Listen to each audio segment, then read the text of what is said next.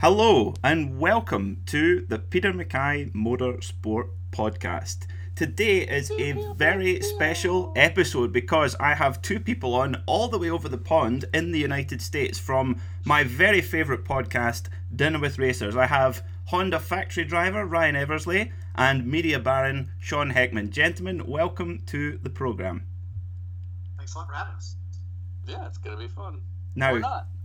For those that don't know, and I'm sure there's very few, tell us about Dinner with Racers and how you came up with the concept.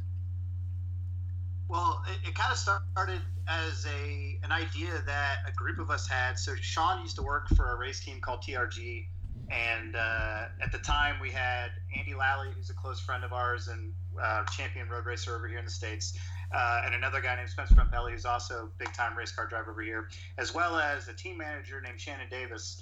And we would try to get together on race weekends because at one point Shannon, Andy, and Spence and I were all roommates, and then Sean was the PR media guy for that program, and his sense of humor was apparently in line with my sense of humor according to all these people. So I hadn't really met him at that point, but we'd all go to dinner at these racetracks, and we would just sit around and tell lies and stories and just BSing the whole time. And the joke we always had was, what if we could capture this and put it out there? And then we considered the idea of setting up cameras, but then Sean very smartly was like, do you know what that would cost and how would we do it, where would it live? And so it was one of these things that we talked about quite a bit, and we try to have these dinners at race weekends just to have a little sense of home even when you're on the road. Yes. And it was just fun. And eventually as the conversation kept going, it kind of whittled itself down to just me and Sean and I that kept going, we do need to do something like that. And then I'll let Sean take it from there. But that was kind of how it initiated, was friends outside of racing getting together on a race weekend just to have dinner and just make fun of each other and tell lies. And Sean, so you're the man that makes it sound good as well, aren't you? Yeah, I'm absolutely the brains behind the operation. Without me, there would be no podcast. Between my Twitter following, my persona with the public, my real skill to be likable, this show would not exist. Is it true that you didn't necessarily have social media before Dinner with Racers, or was it Instagram? I can't quite remember. You're actually correct. I had a Facebook because I am a boomer that was born in 1979. And literally on the road of our first season doing the podcast, I started a Twitter account in, I guess that would have been 2015. It was a little late. Now, having said that, I was doing social media for clients. So I was doing social media for some of the sports car teams and IndyCar programs and things like that I've been working on. But I never felt the need to have social media for myself. But then as the podcast started going, I was like, yeah, I probably should, create an extension of these dumb jokes that we're doing so that I can never get away from it. And then so between Twitter and then not too much longer after that, I started an Instagram account. And I think right now I am up to almost as many as 3,000 followers. Wow, good job, man. Whoa. Yeah, I'm almost there. There are pro race car drivers who have less than that. That is absolutely fair. And that is because I am better than them. So to kind of answer the rest of the question, right. with the way the podcast really came to be, because I didn't even know what a podcast was, and I have to admit I never listened to one before we did ours, so I really wasn't sure what the whole background was on them and how they really worked.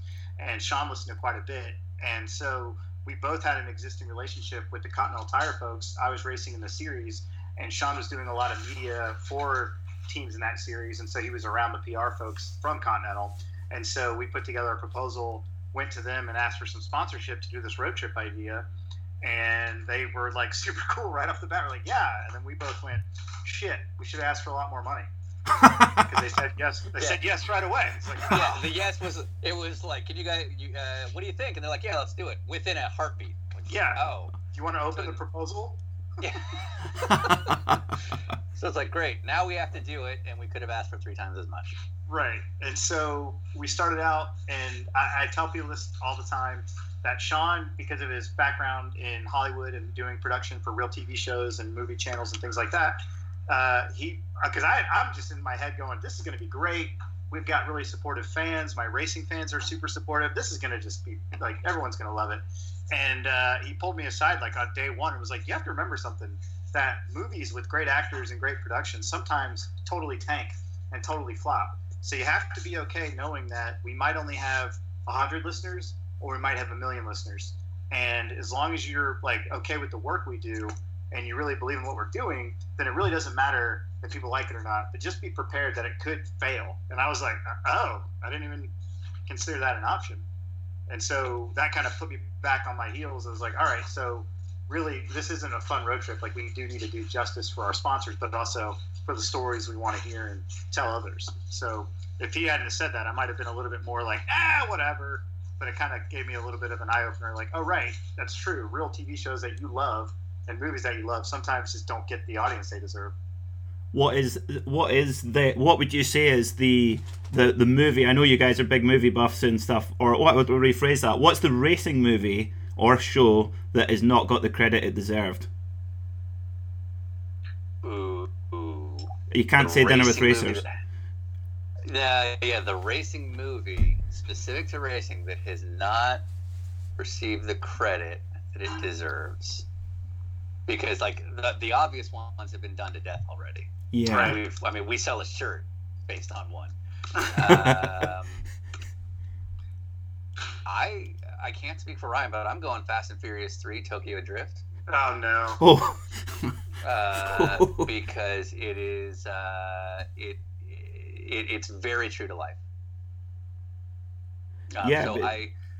So before, I don't know if you knew this, but before the podcast, I was a member of the Yakuza. Okay. And when I lived in Japan, so I was in the Yakuza for a few years, and we used to drive cars, and we would do what's called suizo, which is Japanese for sideways. And when I was in car chases, because I was in the Yakuza, the easiest way to get away from somebody would be to keep sliding the car left and right when you're going in a straight line. There were some who would say, if you just straightened up the wheel and made a straight line, you could catch the guy you're trying to catch easier. But I was like, nah, this suizo thing is the way to go. Also, even the biggest, baddest grandpas that run an entire mafia all drive cars that apparently rev at 20,000 RPM. And have 24-speed transmissions.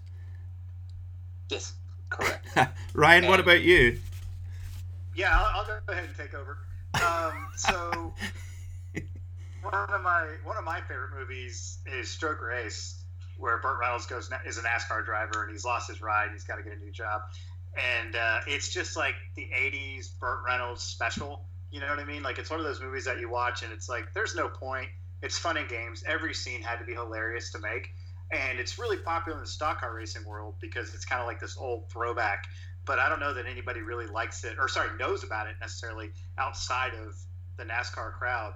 And you don't have to be a stock car racing fan to really appreciate it, because it's just like that typical funny 80s, like, just, cameos, and Tim Richmond's in it for a second, so obviously that makes it good. And I just think that's a classic. And what was it called again? Remind me. Stroker Ace, which is his name as a NASCAR driver in the movie. I am writing it down right now. You know what I'm doing tomorrow?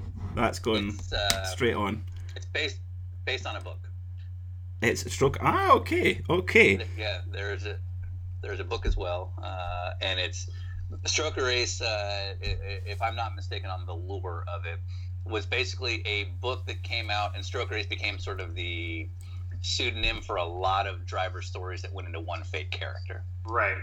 So allegedly, the story of Stroker Race is actually like 20 different guys in NASCAR, who all kind of compiled their stories into this one fictitious character. That sounds right up my street, that's for sure. So, and I'd never heard of it before. And normally I'm a truffle dog for race movies, so that's a good one. Yeah. What's your answer, Peter? Oh, good question. I have to say, and this is a horribly unpopular opinion, Le Mans doesn't do much for me. It's pretty hard going. Although the story of how they made it is really cool. I've heard Derek Bell tell the story about Steve McQueen lying on his front and nearly running him over. I mean, that's just probably just shows how cool Derek Bell is, I suppose. But good question. Do you know what I thought was really, really good, and it came out very recently, was the Porsche Endurance documentary? I don't know if you guys have seen it. I'm an Acura Honda Acura driver, so I definitely didn't. Yeah. You're not allowed to watch it. Yeah, no, I get fined if I watched it. Okay, so or you could say I watched it and it was terrible. Yeah, no, I like some of the Porsche guys, but we're big fans of anybody that employs our friends. Okay. Yeah, so I would say it's probably a great movie. If Alvin Springer's in it, then it's the best movie ever. Well, I was surprised there was no Pat Long in it, and I thought that he would have been in it a bit more, but he wasn't in it. He was probably off being an influencer. Right. Yeah, well, the other thing is, and I don't know your video production background, but tripods can be a little bit sensitive. They're very hard to get, and there's a certain height limit to tripods. Yeah, they're pretty tall. So they may not have been able to get a tripod low enough for Patrick to do a sit down. Yeah. Oh dear me! If there was a scene with Jörg Bergmeister and he was off set, Patrick was probably there. You just couldn't see him. Probably, but see, he was meant to be in it. They just couldn't make it work. Exactly. I see. So you've had, we've already mentioned a few guys who've been on the show. I mean, when you did the first series, was it sort of sheet of paper saying, okay, who are we going to get on? Because I guess a lot of the people who were in the first series, like Catherine Legg and Andy Lally and Patrick Long, etc., they're all quite close friends of yours, aren't they? Yeah, that's typical for a first season. I think we stuck to. Ryan and I wanted to have a loose format, and a loose format would only work with people that trusted us. Sure. And so people that we were comfortable having a conversation with. There are also a few folks that, being the first season with Continental, and trying to sort of understand what that dynamic was going to be, there were a few guests that we had that were ideas that maybe Continental wanted to push to see if some of their other sponsored athletes might be of interest. And I would say, and I'll let Ryan take from there, but it was a combination of friends, but also crossover audiences and things that we were trying to experiment with to see what worked and what didn't. Sure. Yeah, that's exactly right. And knowing like our first guest being Andy Lally, who's literally been like a brother to me, and Sean and Andy have worked together for years and years and years, we knew we were going to get all the good stories out, and it kind of set us up for our rhythm too. Because like Sean and I, he's in California, I'm in Atlanta, so then we come together for a trip and we go do this, and generally it takes a day or two for us to kind of get synced up. Mm-hmm. And really know each other's rhythm, which is important for the show. But also the thing that you have to consider is that we're doing it on a road trip. So if we can get 5 or 6 guests within an hour of each other, like in Atlanta, Bob Barsha, Andy Lally, Pompelli, Pompelli's dad was in town, all those guests together, that saves us a ton of travel, which is tiring and hard to do. And so anytime we can get a big group of people within a couple hours drive of each other, it's like a home run. So Atlanta was big for that. LA can be good for that. Charlotte, North Carolina is good for that. Indianapolis. And so if you notice, our trips kind of hit the same town, so we can get those groups of people that are around. Oh, that makes sense. I mean, you've had an incredible alumni of guests now. I mean, who's the guest that you still want to have on the show, and why? My personal guest that I want really, really badly is John Force from Drag Racing, because he's a bigger than life character. Okay. And I'm pretty sure he's just a crazy person that got away with being a racer, and I love that about him. And so he's really high up on my list. And I hate to sound political and not funny, or vague and not funny, but the truth is I don't have like a dream list. And the reason why I say that is there's a few people that I would love to have for kind of my own reasons, but like obviously we would love to get AJ Foyt or Roger Penske or folks like that. But the truth is, I don't think Ryan and I are necessarily I don't think we're necessarily upset that things like that aren't happening, because we're more proud of good episodes than we are high profile guests. Yes. And so if we're going to get a sit down with somebody and we're just going to hear the same stories that have already been told, that honestly doesn't really interest either one of us. And so because of that, I've never gotten too big on a dream list, because, if let's say we get a super high, like Roger Penske, not to just to throw out a random name, it's like, okay, you're going to get Roger Penske, but you're going to get him for 30 minutes. Right. I don't know that we can make something to the standard that we've been trying to keep. And so I don't know that I get too excited. The one person, I'll put this on the spot, and I think, Ryan, you would agree, Kelly Collins, who's probably not a household name. Yeah. Kelly Collins is one of my favorite human beings in the world because he's truly like stand-up comedy levels of funny, but immensely inappropriate and refuses to go on our show because he knows exactly what'll happen and he knows that he won't be able to control himself. Right. So he knows that he's going to get the show cancelled if he goes on. He doesn't want to do that to you. Well, luckily, I can edit, so I'm not worried about it getting canceled, but he doesn't know that. Yeah, and he's going to get canceled. Yeah. I really enjoyed the episode when you had David Kimmer from iRacing on. That the way that it seemed like that was quite a cool moment for you, Sean, particularly. Yeah, I would say so. I mean, Ryan and I both are fans of some of the titles that David Kimmer has programmed over the years. Mm-hmm. Growing up as somebody who has generally tried to do a certain amount of sim racing throughout his whole life, I found David particularly cool. But did you know that so I looked it up on the iRacing forums. A lot of the iRacers did not like that episode at all. No way, and really? It's one of my favorite hate. But it's awesome because the hate. It all comes down to like they didn't ask the questions I would have asked, but they were like so gamer specific that like it was like, well, right, but I don't need to know about which if he did this on Unity versus some other form of coding. Like right. I just wanted to know about growing up in Rhodesia, which is far more interesting. Right. But David Kimmer, I don't know if you do any iRacing, Peter, but I do. Yeah. David Kimmer is just such a unique story. So all right, how are you at the iRacing? I am. Yes. The problem is, I'm kind of getting to the point now where it's actually mattering to me, and it's just become a little bit too real now. Where you're actually getting angry if you get caught in a wreck or something like that. But no, I do quite a lot. Like my mission that I'm on right now is to become a live motor racing commentator, and actually iRacing's provided an incredible opportunity for me to get experience and learn how a broadcast works and just honing that kind of commentary craft, especially right now when everything in inverted commas the real world is on hold. So yeah, no, I do. The program's actually it's an amazing piece of technology and what you can do with it. And I think for a fan engagement perspective, the fact that I was in a race with Jeroen Bleekemolen the other day, Le Mans winner, you think this is ridiculous. Yeah, that's the part that I think is awesome. Yeah, and when we kind of put together our iRacing league, it was important to us that we would have fans and journalists and racers all competing against each other because, not for nothing, but sports car racing doesn't have the legends that some of these other sports do, like NASCAR and IndyCar. Mm-hmm. So when you say, oh, we're going to have all these pro racers from, let's say, IMSA go do this event, it's like, well, yeah, like some of them are big names, but a lot of them aren't. And I don't know that fans are going to be like, oh my God, I get to watch, versus like, oh, I get to race against Bleekemolen, like you just said. Like to us, that meant more. And that's why we do the way we're doing it, because we want fans to come away with those experiences. And I get text messages from people like the day after the night of one of our races. We're like, I got to go side by side with Joey Hand. That was like so cool. And right there, you're like, win. That's a win. Yeah. That is... even down to the point where, I'm sorry. No, go on. I mean, even down to the point where, so we did a multi-class race at Long Beach, where we had 7 different open wheel classes in our iRacing league, and I think we had in that particular race, we invited like 5 or 6 pros from different levels of prototype racing and IndyCar racing and things like that.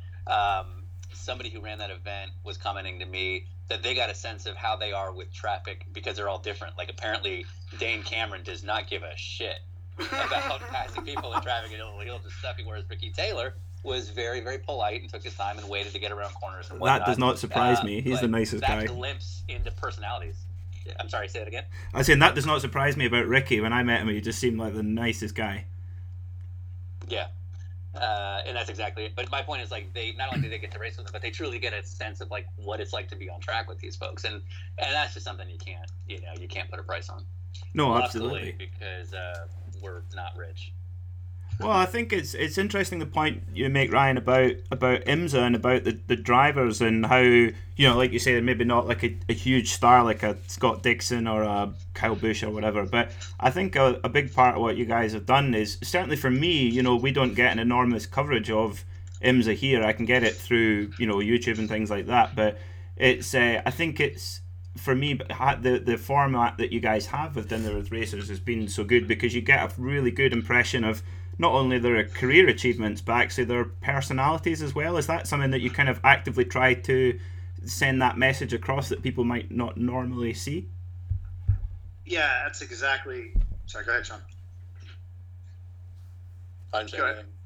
Oh, I heard something. Anyways, okay, yeah, exactly right. The whole thing for us is we know a lot of these people from behind the scenes, and we know that they can be funny or really engaging or have this tremendous personality that nobody really gets to see, and it might not even be their fault because Sean and I agree that the messaging needs to be handled probably a little differently for road racing, to showcase these things.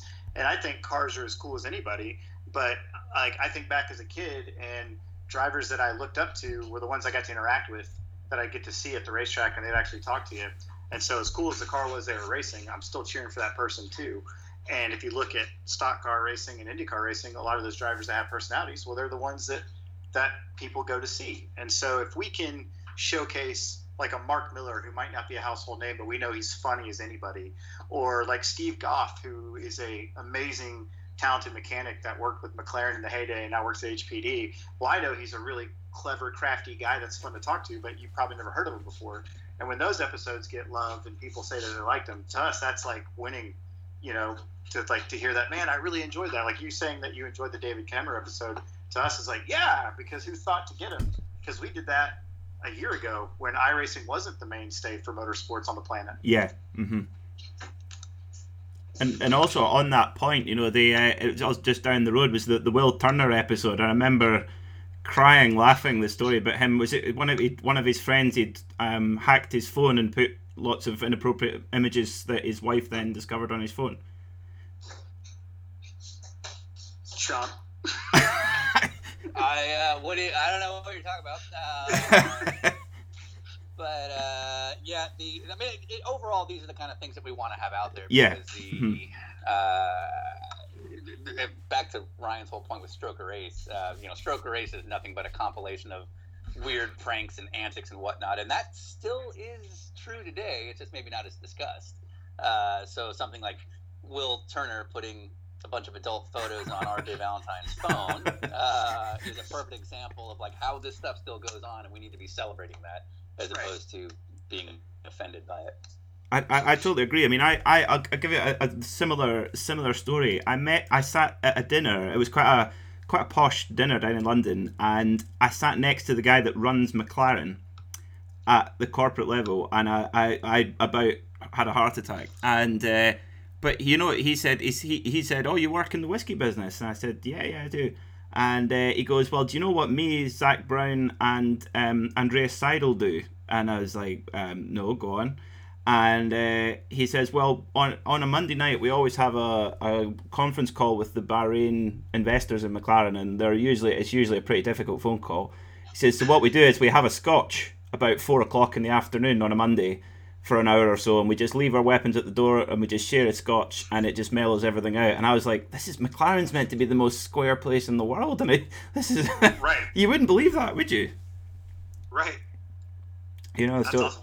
Yeah. I like that story. Yeah. Now we'll go while we're on the subject of guests. You've had a couple of, let's say, controversial people on the show. You've had, in sports car racing in particular, has attracted some controversial people. Of course, for the listeners that don't know, sports car racing it's really unique and I find it really special because if you can't, go to the Super Bowl and throw the touchdown pass or hit a home run in the World Series or whatever, but you can go to Le Mans. If you've got the money and the license, you can go to Le Mans and race. And of course that attracts very wealthy people. You've had Michael Avenatti, lawyer to Stormy Daniels, who took on Donald Trump, and Scott Tucker, who was involved in scandal, and you interviewed both of them while they were in the middle of legal proceeding, which eventually saw them in jail. How did you guys approach those interviews? What was it like? What was it like from your perspective? In terms of getting the interview, or in terms of once we were conducting it Well, itself? both actually. How you prepare for that, and because I know both of them appeared to be, they both revealed more than I would probably expect them to, given the circumstances at the time. What was your kind of just your general account of the whole experience? A lot of, how did this happen? I'll let Ryan described the approach, but in terms of the getting them, the trick to getting folks like that to come on is to ask. Yes. Uh-huh. You know what I mean? Like it's the funniest thing because it's I don't want to speak for Ryan, but a lot of like when we got both of those interviews, it was probably the most common thing we would get from within the paddock. Like, how did you get that? How did he come on? Right. And I think in both of our cases, it's like, well, we just asked, and it didn't like it really wasn't a whole lot of back and forth because they were both actually excited to come on and let their story be heard. But I think part of that is the approach that we take, and I'll let Ryan take that part. Yeah, and to kind of give a little background on both of them, with Scott Tucker, for example, we had done the Level 5 episode and the Jeff Brown episode in Season 1. Yeah. And it was super popular, and really, but I think there's a reason we had the success we had because it put us on the map. And he heard it, and Scott Tucker, being Scott Tucker, was like, well, I want to tell my side. And we were like, okay, well, we want to do that too, but we also need to ask because we're going to get roasted if we don't mention anything. And he was like, okay. And when we asked him about it, he said, well, I figured you'd let me tell my side. Now, the key part of what he just said is why we're able to get these things, but it's also who we are in general. Mm-hmm. Like, I might not agree with Scott Tucker's business practices, sure, or I might totally agree, but I am not a business professional. Yes. I don't know anything about the things he does for a living, so I can't really put him on the spot because I'd be doing it an injustice because I'm not a real journalist. Mm-hmm. I'm a race car driver that has a side gig that has become pretty successful, and Sean's not a financial industry insider, so we'll ask questions, but it's really not our episode. So if he wants to say that up is down and down is up, it's okay if you say so. Yeah. Now, if he decided to say something about racing that I'm absolutely an expert on, or media stuff like Sean is absolutely an expert on as well as racing, then we'll happily, go back and forth on stuff like that. Mm-hmm. And I think that's important because if I say, well, I don't agree with you on that at all, well, now it's about me, and that's not what the episode's about. It's his side of his story. And a perfect example of this, and it's not something I go to bed thinking about at night, but like Tony Stewart is very big on hunting. Yes, he has like a hunting thing. And I don't like that. I don't think it's something that's great. And it's just because, for obvious reasons. Sure. Yeah. Mm-hmm. But if I sat there and was like, well, hang on a second, I don't like that. Well, tough shit. It's not my episode. It's Tony Stewart's episode. Yeah. And it's a real thing that he does, and he wants to talk about it. So, okay. Now, if he said to me, like, well, what do you think of that? I'd be like, well, I don't agree. Yeah, sure. Yeah. But if I sit there and start putting my agenda onto them, well, now the episode's turned into something else. And I think we've been good about doing that with everybody. Like, we've interviewed drivers that I've had a issue with on track before, mm-hmm. that I'm like, and we've had guests say things on the air that we're like, ooh, don't like that at all. But we just have to kind of eat it and let them tell their story, because in the end, that's what this is about. Yeah, I think I think I could imagine some of the answer, the examples of that, where I think it's you just got, I guess you just got to trust what the listener will be able to. I think you're absolutely right. You do give them that fair opportunity. On the Michael Avenatti episode, of course, he actually raced at Daytona with a guy I know, Rory Butcher, who used to race GT and is now in British Touring Cars, and he raced with Michael in 2015 at Daytona. It was the one time he went over there. But he he was one of the most recent episodes, and of course I felt that you guys got whilst showing him without basically antagonizing him, you got were you surprised how much he revealed in that interview, would you say? Yeah, I'll go first. The thing about Avenatti that we both found interesting, and I don't think he would disagree if he heard this interview. When we interviewed Scott Tucker, the sense of like his understanding based on his body language was that he was not going to go to jail like right. 12 days later. Sure. And when we interviewed Avenatti, you could tell that Mike had an absolute sense of like, he felt like he had probably done some things wrong and that he could have done some things differently. And when we started talking about family with him, you could really see it on his face that he was like having some hard thoughts. Okay. And what we can't do is put a camera on stuff like that, because the first thing that we notice, especially when we're doing our real TV stuff now, and we've thought about this since the get-go, Sean was very smart to say, if we film this, people are going to change. Once there's a camera involved, people button up pretty quickly. But when you're comfortable and you have the headset on, it's an intimate meal, things get shared that might not necessarily get shared if there's a camera on. And I think because it was a podcast with Avenatti, his exact, like, you could see, I don't want to say guilt necessarily, but definitely having a sense of, like, you know, remorse for some of the things that maybe he did or the way he felt about it. And that was something that was like, wow, that's interesting to see. And obviously, you know, because I think, Sean, you asked him how many counts he had pending, or knew the number, or thought we knew the number, and then he said, oh, no, it's more than that. And it was like, oh, okay.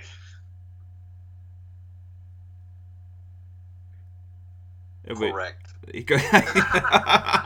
That was a very good pause for effect there. Very good. Yeah. What he said. We'll change the path. Tell us about, you mentioned the TV show. Tell us about the Amazon Prime show. What was that like for you guys? It going from a podcast to all of a sudden you're on one of the biggest streaming platforms in the world. How did that all come about? Well, I mean, it came about in very, very fortunate ways. It's just, Ryan and I are always looking to expand on what we're doing and trying to find ways to continue to grow. And the other part of it is that we're both fairly competitive people, and I think competitive people typically get bored pretty easily. Sure, yeah. And so with the podcast, we knew that we wanted to do more in the video realm, and obviously coming from a video background, plus Ryan's enjoyment of that kind of stuff and thinking about his own career, we knew that video would be another step. We'd kind of dabbled in that the previous year with a video that we self-produced about Alan Kulwicki, who was a NASCAR driver who met an untimely end, but was very successful in a short amount of time on his own conditions. So we'd already kind of proven what we were capable of with virtually no money. And honestly, just the stars kind of aligned between Continental's willingness to support us in growing the platform and finding an avenue with Amazon Prime to make it all work. So we did this in 2019. We did a 6-part documentary series where we did 6 episodes. All of them are about 30 minutes to an hour, and they're all extremely different from one another. And then that's going to continue on into 2020, and we'll just see where it goes from there. But the challenge, I don't know how to. Ryan, you might actually be better to speak about the challenge, because I feel like I knew what to expect knowing the video side. Ryan, what was it like for you? Because obviously you've shown up on camera for plenty of TV productions in the past, but this was the first time that you were actually the guy, helping make it happen. It's a great question, Sean. I'm glad you asked it, which is me pausing to think about how to answer it. I would say it was. I'm proud of things in my career that I've done in racing and charity and stuff like that. But the TV show is one of the things I'm really, really proud of, because it's seriously 99% of what you see is Sean and I doing it with the help of, like, Sean's partner Jason from time to time. We brought in some people to help us for, like, certain shoots, but we're talking like for like one day. That was it. That we might have an extra camera person or a proper sound person. But, like, we went to Jamaica, just the two of us, in a van full of equipment, and it's a lot of work, and it's more. I think when you see how we did it behind the scenes, if you saw how we did it behind the scenes, it's a lot more work than you give it credit for. Sure. And I started as a mechanic, so I know a hard, long day's work of, like, monotonous stuff, tearing up, pulling down. And the way Sean likes to produce stuff is, if you don't ever want to tell him there might be something that we can get, because we're going to go get it. You know what I mean? And then my attitude has to be, as much as I don't want to climb over that brush hill and go walk through the jungle in Jamaica with the camera and the light and all this stuff, if that's the shot that gets us the next cool thing, then we have to do it. And so our stubbornness towards one another, I think, actually helps quite a bit, because it's like, I don't want to do that, but I know he's going to get the shot that we need, and that's going to make me look cool. So I want to look cool. So I guess we got to go do this, So it's been interesting. On the other side, if my racing career finally, if I finally get found out to be a fraud, which is any day now, I can at least set up lighting and production stuff, just enough that I'm dangerous, as Sean puts it. So I can probably just get a job doing, like, key light guy on, like, commercials. Well, and I bet you'd never expect to have learned a skill like that when starting up a podcast with a few friends.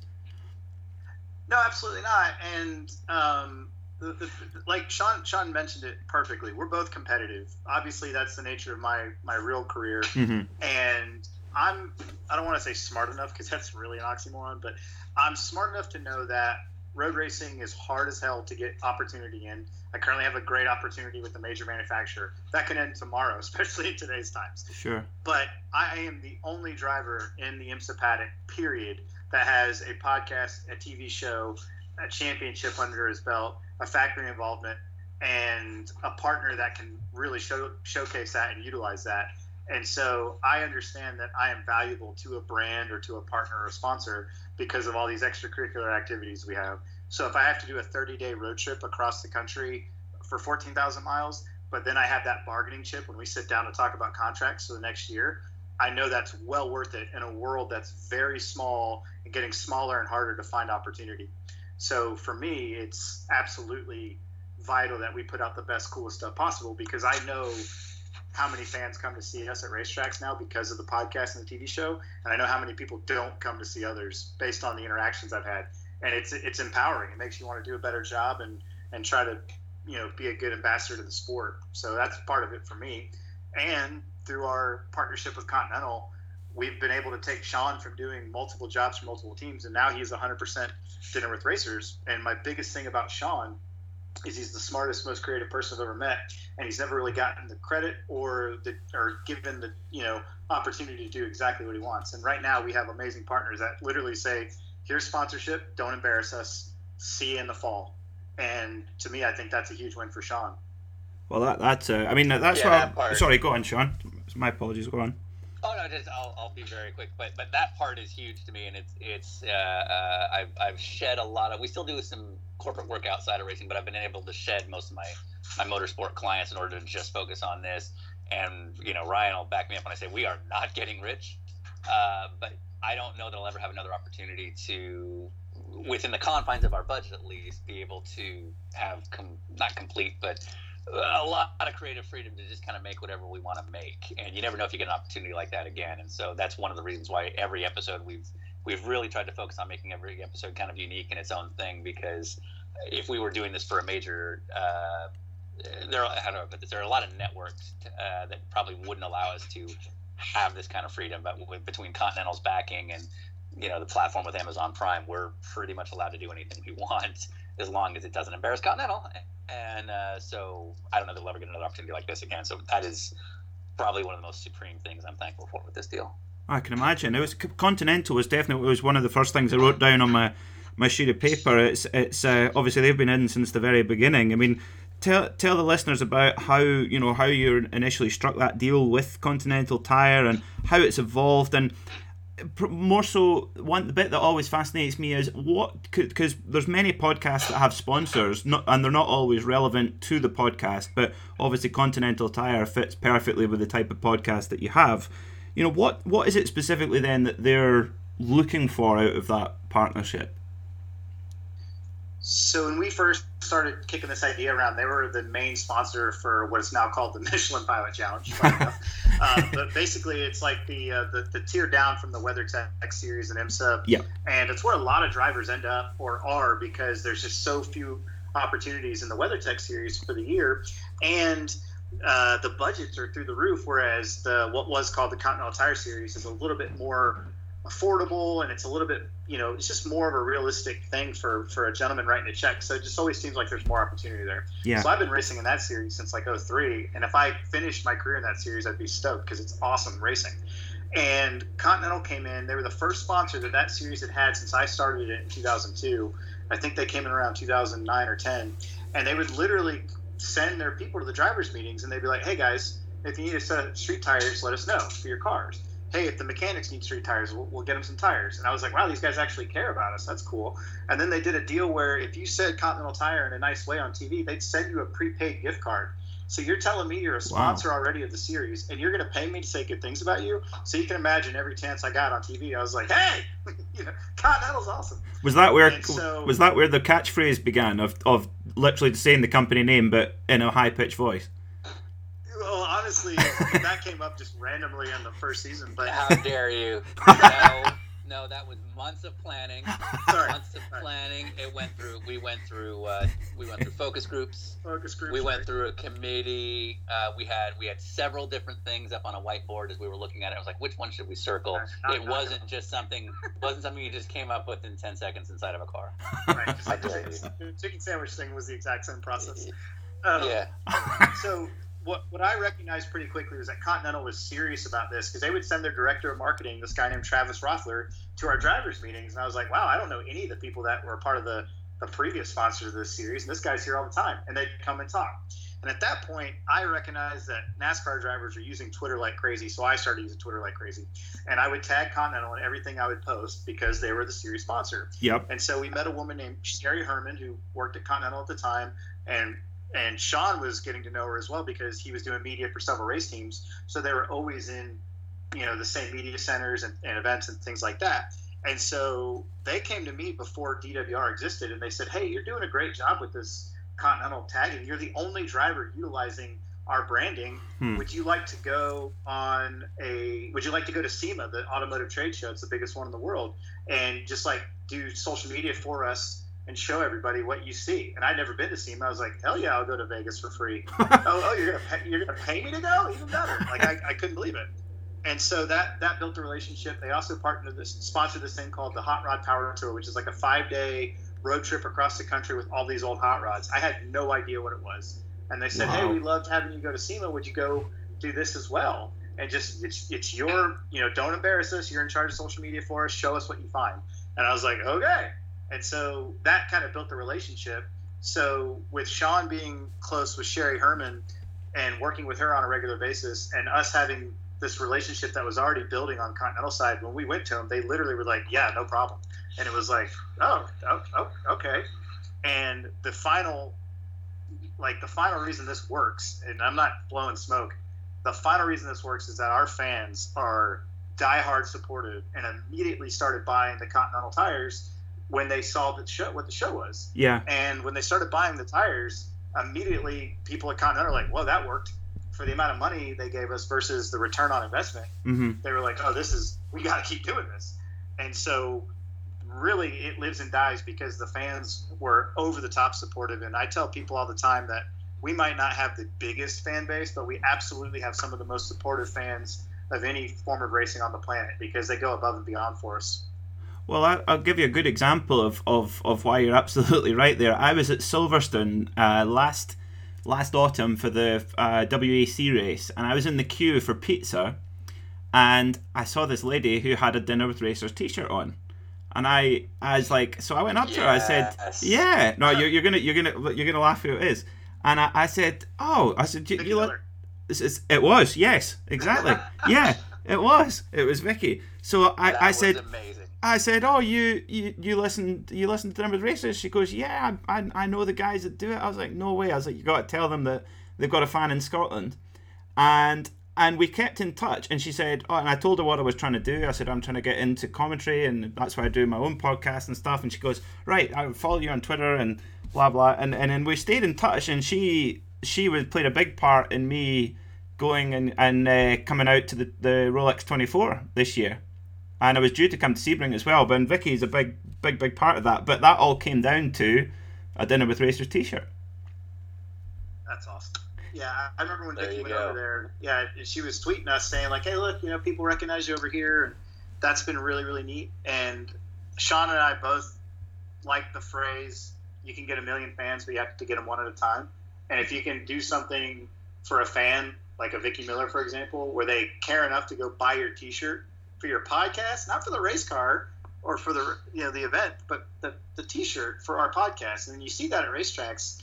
We went to Indianapolis for the Grand Prix race 2 years ago. Sorry, for the IndyCar Grand Prix race. Yeah. And there are people all around us with our stuff on. They didn't recognize us, and we were like, "This is crazy," and that just blows our mind.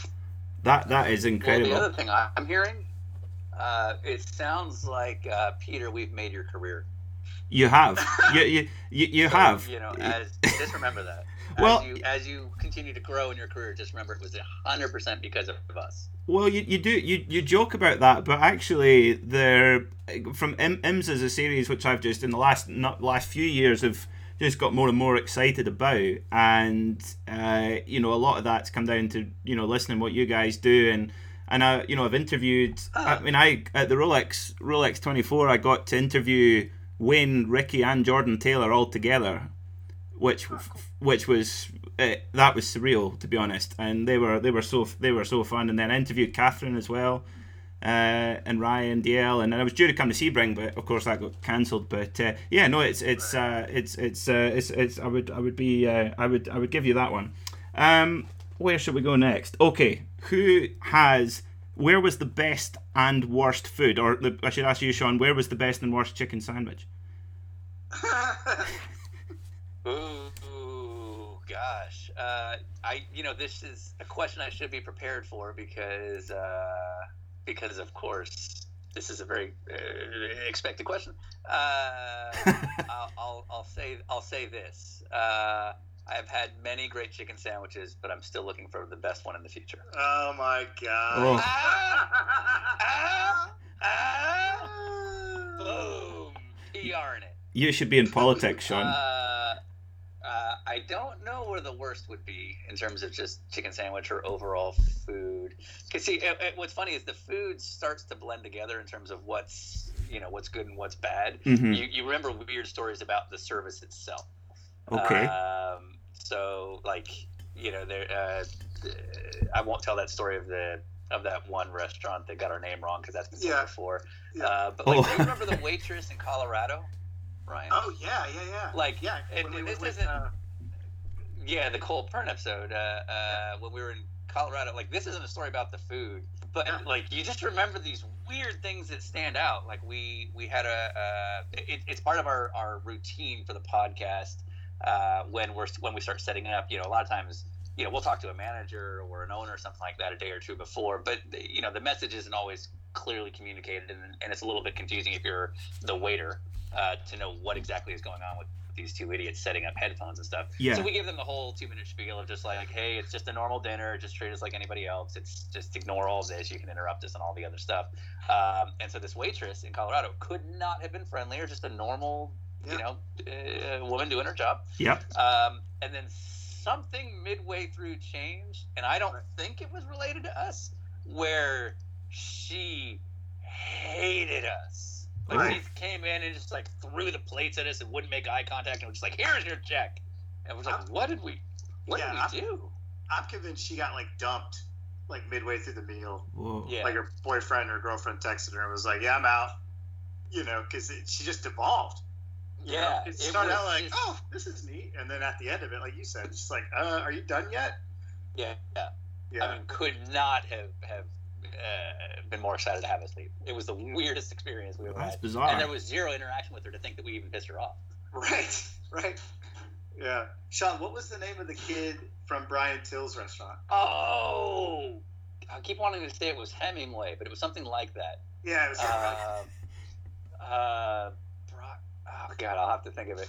Yeah, we had a one of our things when we give the kind of spiel is to remind the waiter that like it can be intimidating when you see like a recording box and headsets and all that. Like if you're a waiter, you don't know if you're supposed to interrupt or can you, and it's actually become a problem because what happens is then people don't serve us. So we'll go 45 minutes or an hour with a guest, and like no one will come and take our orders and whatnot, and you can sense, a lot of times these guests come in hungry, and now it's been an hour, and you're like, well, between ordering and getting the food, it's going to be another 30 minutes. Right. So at a certain point, you're just like, where is the waiter? We really, really need to start getting service in here. So we always give them the spiel ahead of time. Hey, it's don't worry about interrupting. You're not going to get us upset. It's not live. You're not going to ruin anything by interrupting and asking for food or, refills and all that kind of stuff. So there was this young kid when we did the Brian Till interview in Ohio who we gave him the same spiel, and he took it the other way. Yeah. Which was, this was his moment. Uh-oh. Oh, no. And, like, he started interrupting and giving us, like, his stand-up routine and monologues, and it was like, yeah, we got it, man. All right, thank you. But his name was so perfect. Yeah, it, like, the act we were getting. Right. God, and now I can't think of what it was. It was, like, if it was, like, 1912, Barnaby it would fit in with the rest of the country, but it didn't. Yeah, it was, what was it? Now I can't think of what it was. Yeah. It'll come to me after the fact, Right. and then I'll have to email you. Yeah. So, worst food for me, Sean. Do you remember when I got food poisoning at the Canoe House? I do remember the Canoe House in Pasadena, Yeah. California. Yeah, Yeah. the one that's like right next to your house, so we see it Yeah. all the time when we're out there filming, and I always like Yep. frame. Yep. Yeah, I can't remember what I had, but we were interviewing Eric Valdez, who does some racing. He's also an actor and a super nice kid. And Sean and I are always linked up during the episode, so we can kind of like queue up like, hey, I've got a thing about what he's saying. Let me go next or whatever. Mhm. And it doesn't stop the conversation. Like, hey, hold on, you know. And Yeah. I just messaged him like, dude, something's wrong. Like something's wrong. And he's like, okay. And the second half of that episode, I'm literally trying not to throw up on the table or like Oh, fall over no. on the floor. Yeah. Yeah. And then Well, and what was funny about that was you'd clammed up for the 10 minutes prior to that text, and that was out of character. Like normally, we try and have a somewhat balance in the way we talk, Mhm. but because Eric is an actor first, beyond being a driver, we started talking a lot of Hollywood stuff. So I was noticing that Ryan was checked out, but I thought it was maybe because Eric and I were talking about like the LA production scene. Mhm. But little did I know it was because Ryan was just trying not to throw up over Eric and his fiance. Oh yeah. dear. Good times. But yeah. Yeah. Well, how? Yeah. What do you think? Go What do on. you think the best food we ever had, Sean? What do you think the best food we ever had was? Well, Ryan, to rehash a joke I just made, I've had many great chicken sandwiches, but I'm still looking for my best in the future. Right, but like, what do you think is the place that stands out? Like, wow, it's Doug Bowles at Indy. Doug Bowles at Indy. Right. Yeah, remember that? Remember Doug Bowles? Yeah. Yeah. So Doug Bowles at Indianapolis Motor Speedway. I remember the night before. So Doug called us. We had just finished up another interview, and Doug called us to get a sense of what we were doing for the next day because we were heading over to where he was at Indy. And I'll never forget his first question was, "How big is your crew?" And I was like, "There's no crew. It's just Ryan and I with some headsets and some computers. It's really not a big thing." He's like, "Okay, I'm just trying to work it out with catering." And I was like, "Whoa." We don't need catering. Like, we're fine just picking food up. I mean, we don't, like, Doug, don't trouble yourself. This isn't that big of a deal. And Ryan, I'll let you describe what happened when we arrived. Yeah, we pull up, and it's literally the pavilion, the world famous pavilion inside the racetrack. It's in the base, like bottom level, ground level, which has garage doors to it because they use it for like everything during the month of May. You know, they have all sorts of big corporate events, and like they have cars in there, but it's literally the yard of bricks is like 5 feet from where we ate dinner. Wow. And on top of that, there was like 5 tables, like a buffet set up, and it was like one of everything. There was like a seafood option, a chicken option, steak option, salad, appetizers, cookies. We still have these. They had little milk bottles, like traditional old milk bottles, like they give the drivers, but they were like, like shot, like maybe a little bigger than a shot glass. And we both were like, do we get to keep these? And Doug's like, yeah, take everything. Like, take whatever you want. And it was like, he pulled out all the stops for our dumb podcast, and we ate on the yard of bricks, maybe 20 yards from the checkered, start finish line. And it was like a spread for 20 people. And it was like, this is not like, this doesn't happen to anybody, let alone us. This is amazing. And then to Doug's credit and character, because he's like the coolest guy ever, there were people that were working there, like serving us and like, cleaning things up and all that. And he's like, hey guys, take whatever you want home, and then I'm going to let them all have whatever. And we're like, yeah. So we talked. Now that's a gentleman. Stuff. But he let like all the people that were working that night, because they don't do night dinners at the Speedway. I mean, obviously this is like a specific thing for us. And he's like, yeah, guys, take that to go, and like you guys. And so like we're boxing up food with like the guy that made it, and it was super cool.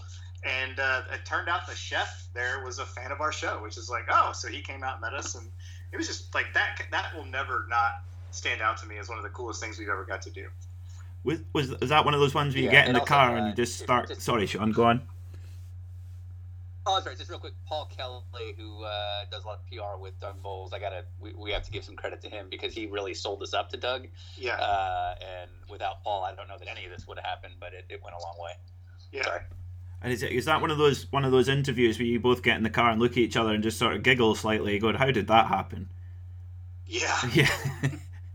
Yeah, and then we have a tradition. Are we gonna tell a tradition? Go on. Oh yeah, we can. But that's like 2/3 of our interviews, by the way. yeah, literally. Anytime we have a good interview, or let's face it, a bad interview, we get ice cream afterwards. So I like that. So immediately you're like, all right, find a drive-through with ice cream because that was amazing. Yeah. Yeah, we'll go for that. Yeah, that actually that woke us up to a phenomenon in the United States. I don't know that it's carried over to the UK, but it's probably not worth getting into here. But we've become very aware of a conspiracy that's plaguing the United States, or at least was. Yeah. Oh, do tell. Are you familiar with the soft serve problem at McDonald's? The soft serve problem. The late night soft serve. Is it soft serve? What do they call it? Well, we it's called McFlurry here. McFlurry, yeah. Yeah. That is perfect. It's not just McFlurry because you're in Scotland, all right? Yeah. Right. We had it too. Yeah. McDonald's is Scottish, right? My goodness. I'm from Scotland. I know what McDonald's is. We get it, Peter. It just sounds better when it rolls off the Scottish tongue. But, so I would honestly say it's like 75% of the time when you arrive at a McDonald's after 10 o'clock, for some reason the McFlurry machine is, quote, not working. Oh, yeah. Which is code. Oh, so that's a thing in Scotland? Yeah, it is. And so we've done some digging, and we think it's because they start cleaning it early because they don't want to wait till the last minute. Sure. So they get out of there early. And so they just lie to you and tell you that it's broken. And so we got to the point where we were filming because we get done with dinner, it's late, and then we go like, we've got to get ice cream because clearly that went great. Yep. And then we get there and they're like, oh yeah, sorry, machine's broken. To the point where we were filming the interactions because we were going to do like a video of it because there's so many of them. Yeah, we have a lot of bits. Funny enough, whenever I go to Holland and I go on similar kind of thing, go on a tour with our agent over there and do whiskey tastings and stuff, and of course you're talking for like 2.5 hours, and you're and it's a long drive back to the hotel, and we have a tradition where we have a Magnum ice cream from the gas station on the way home. It's absolute win, draw or lose, you have an ice cream, and that's when I can order certain things in Dutch, but that's when it falls apart. I just sort of have to point at it and and I feel quite embarrassed. Now, talking of good interviews, one of my absolute favourites was Randy Lanier. And for our listeners who don't know who Randy Lanier is probably one of the most, well, how would you say, probably one of the most successful, while he was at it, one of the most successful drug smugglers in history, and a pretty handy race car driver, and spent a long time in jail. But he was just amazing on that interview. What was it like for you guys to sit down and chat with him, and was it a surprise how open he was about his experiences? Are we allowed to cuss on this? Go on, yeah, go for it. Okay, because there's a backstory for our next guest that we had after that, which we'll get to in a second. But okay, I grew up in sports car racing. My dad worked with John Paul Jr. and Sr., which they also had a drug operation. Sure. As he did back then.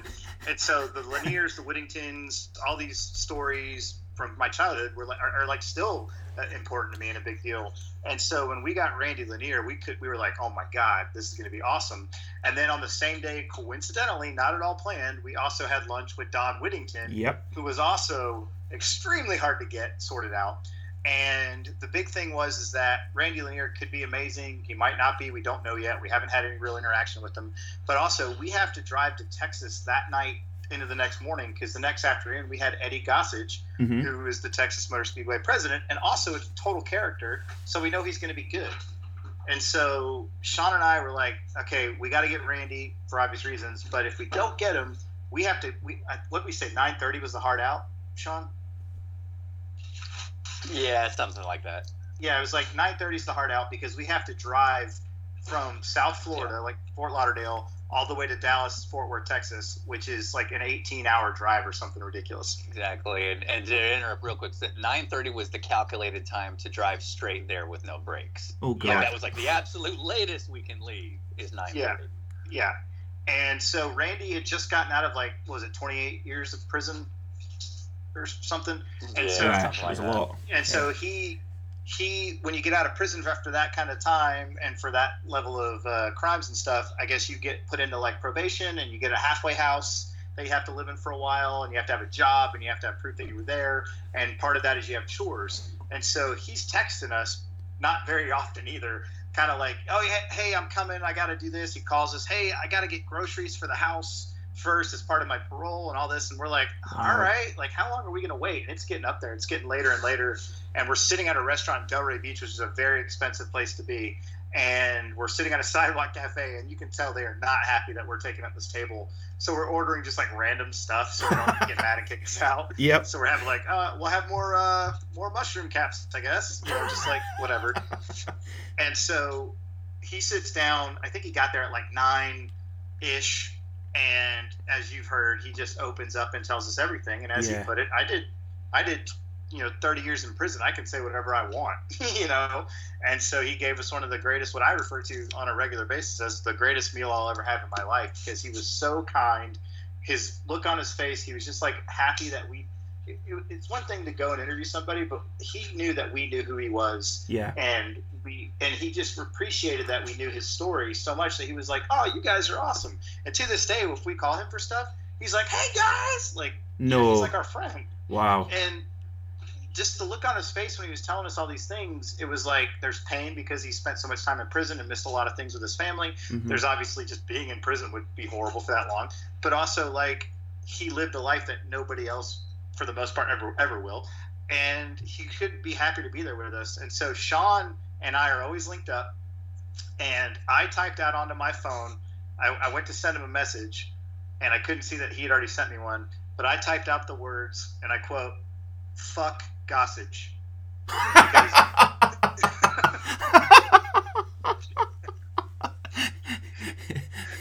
Because the stories were so amazing. It was like, I don't care if we go to Texas, we have to keep going. He's amazing. He's telling us all these amazing things. And as soon as I hit send, Sean had already sent me the exact same quote, fuck Gossage. And it was like, like, look at that. And that's nothing to do with Eddie, but it was just like, just to be clear, that has nothing to do with the dislike of Eddie. Yes. It's really that we didn't, like, if we had to sacrifice the Eddie Gossage interview to get a great Randy Linear one, we were willing to. Yeah, and knowing Eddie Gossage now, he would have been like, yeah, don't come, like get that interview. And so I think that's one of the funniest things, that we both texted the exact same thing without even thinking about it to each other, because it's like, this is unbelievable. And probably, like I said, even if like the audio there was some sort of weird interference, so the audio is a little off on that one, but I don't care, because for the rest of my life I will always think that was probably the greatest meal I'll ever have with someone. I think it was just it was like something out of I'm sure many books and movies might be made about it in time, but I remember driving along in the car listening to it, and when he started to talk about when he was in the very last bit when he was on the run and they virtually surrounded him on his boat with about 20 ships, and I thought, this is like something out of a Hollywood movie, but it was absolutely true, wasn't it?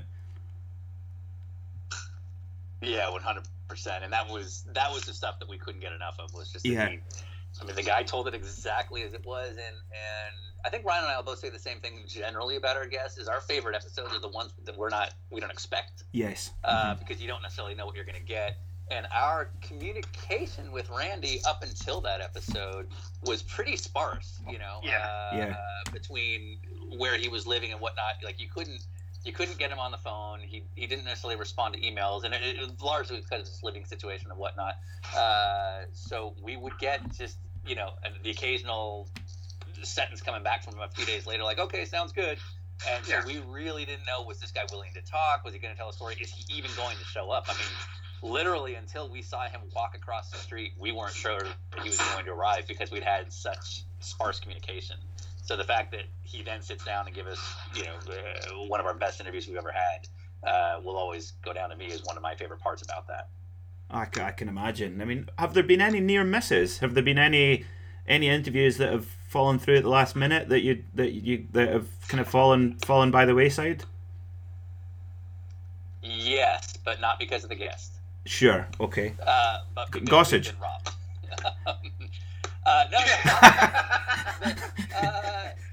The funny thing about Gossage was it happened. We left literally 2 hours later.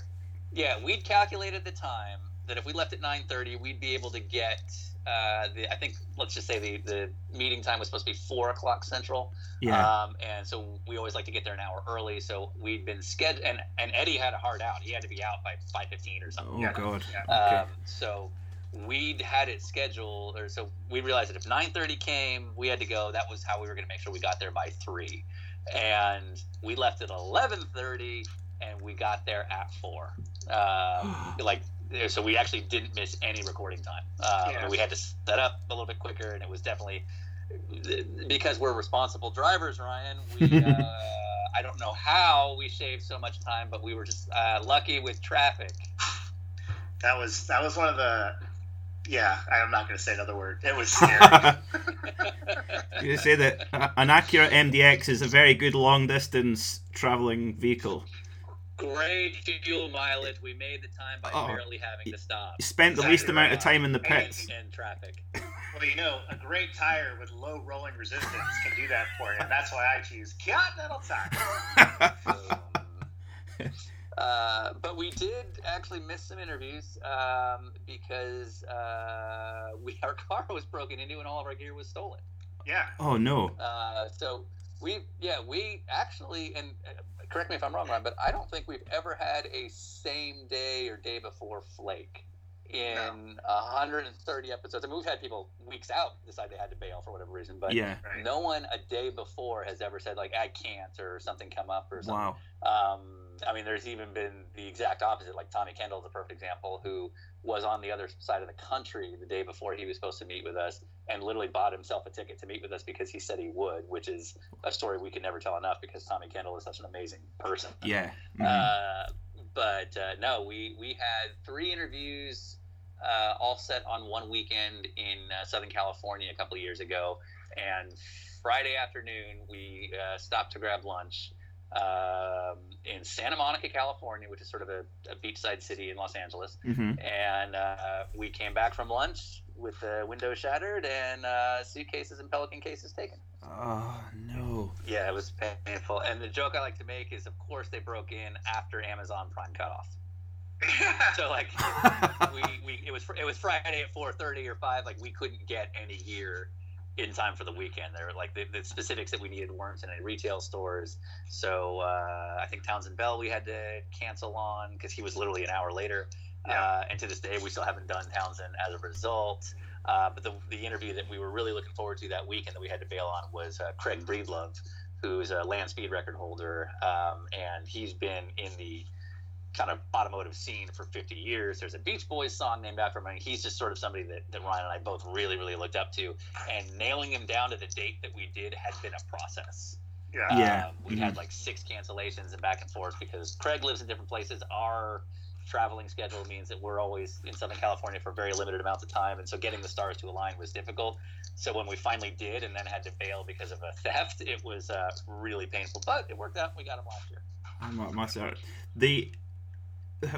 You always do in each episode. You always do a pass along question. So the current guest asks a question to the next one. Has there been a particular pass along question where you've gone, oh God, I really don't want to ask that, but we should for entertainment value?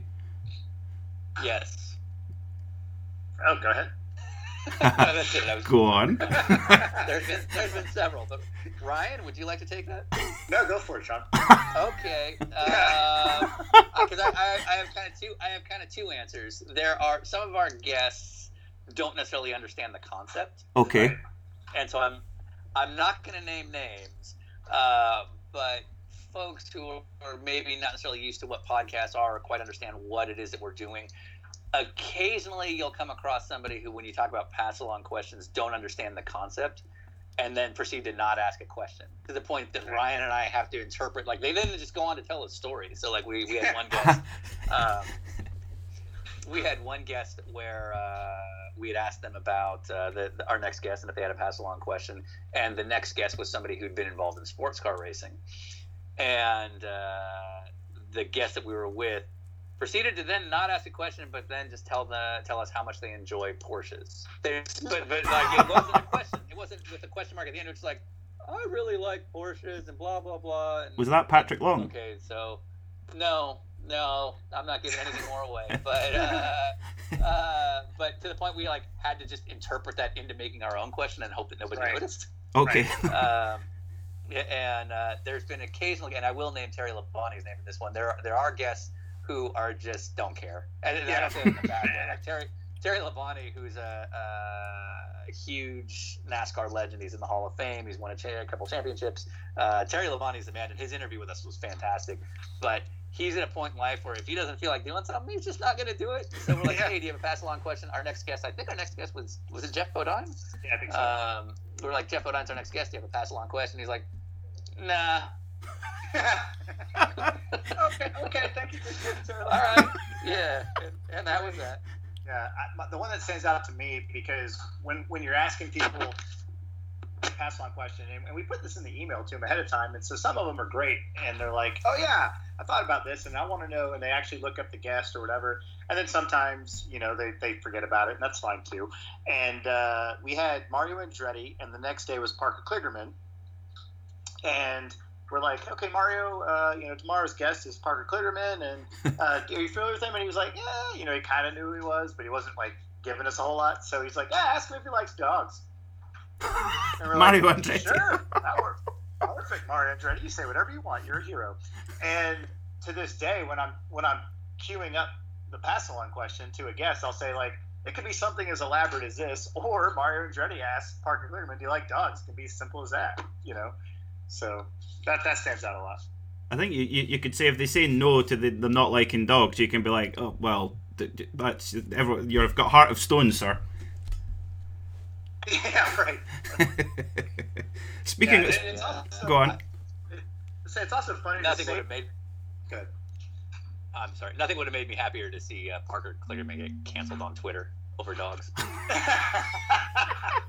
I have no time for your dog hatred, Parker Kligerman. Yeah. So speaking of dogs and movies, have you watched The Art of Racing in the Rain and not cried? I've only seen like part of it. How about you, Sean? I feel like I can't answer this question. I feel bad saying I've only seen a part of it. I would be lying if I said I'd seen only a part of it. I made the mistake of watching it on a plane. In fact, it was on the plane on the way out to the Rolex 24, and yeah, I was gone by the end of it. Okay. Yeah. No, I saw it, but I it's fine.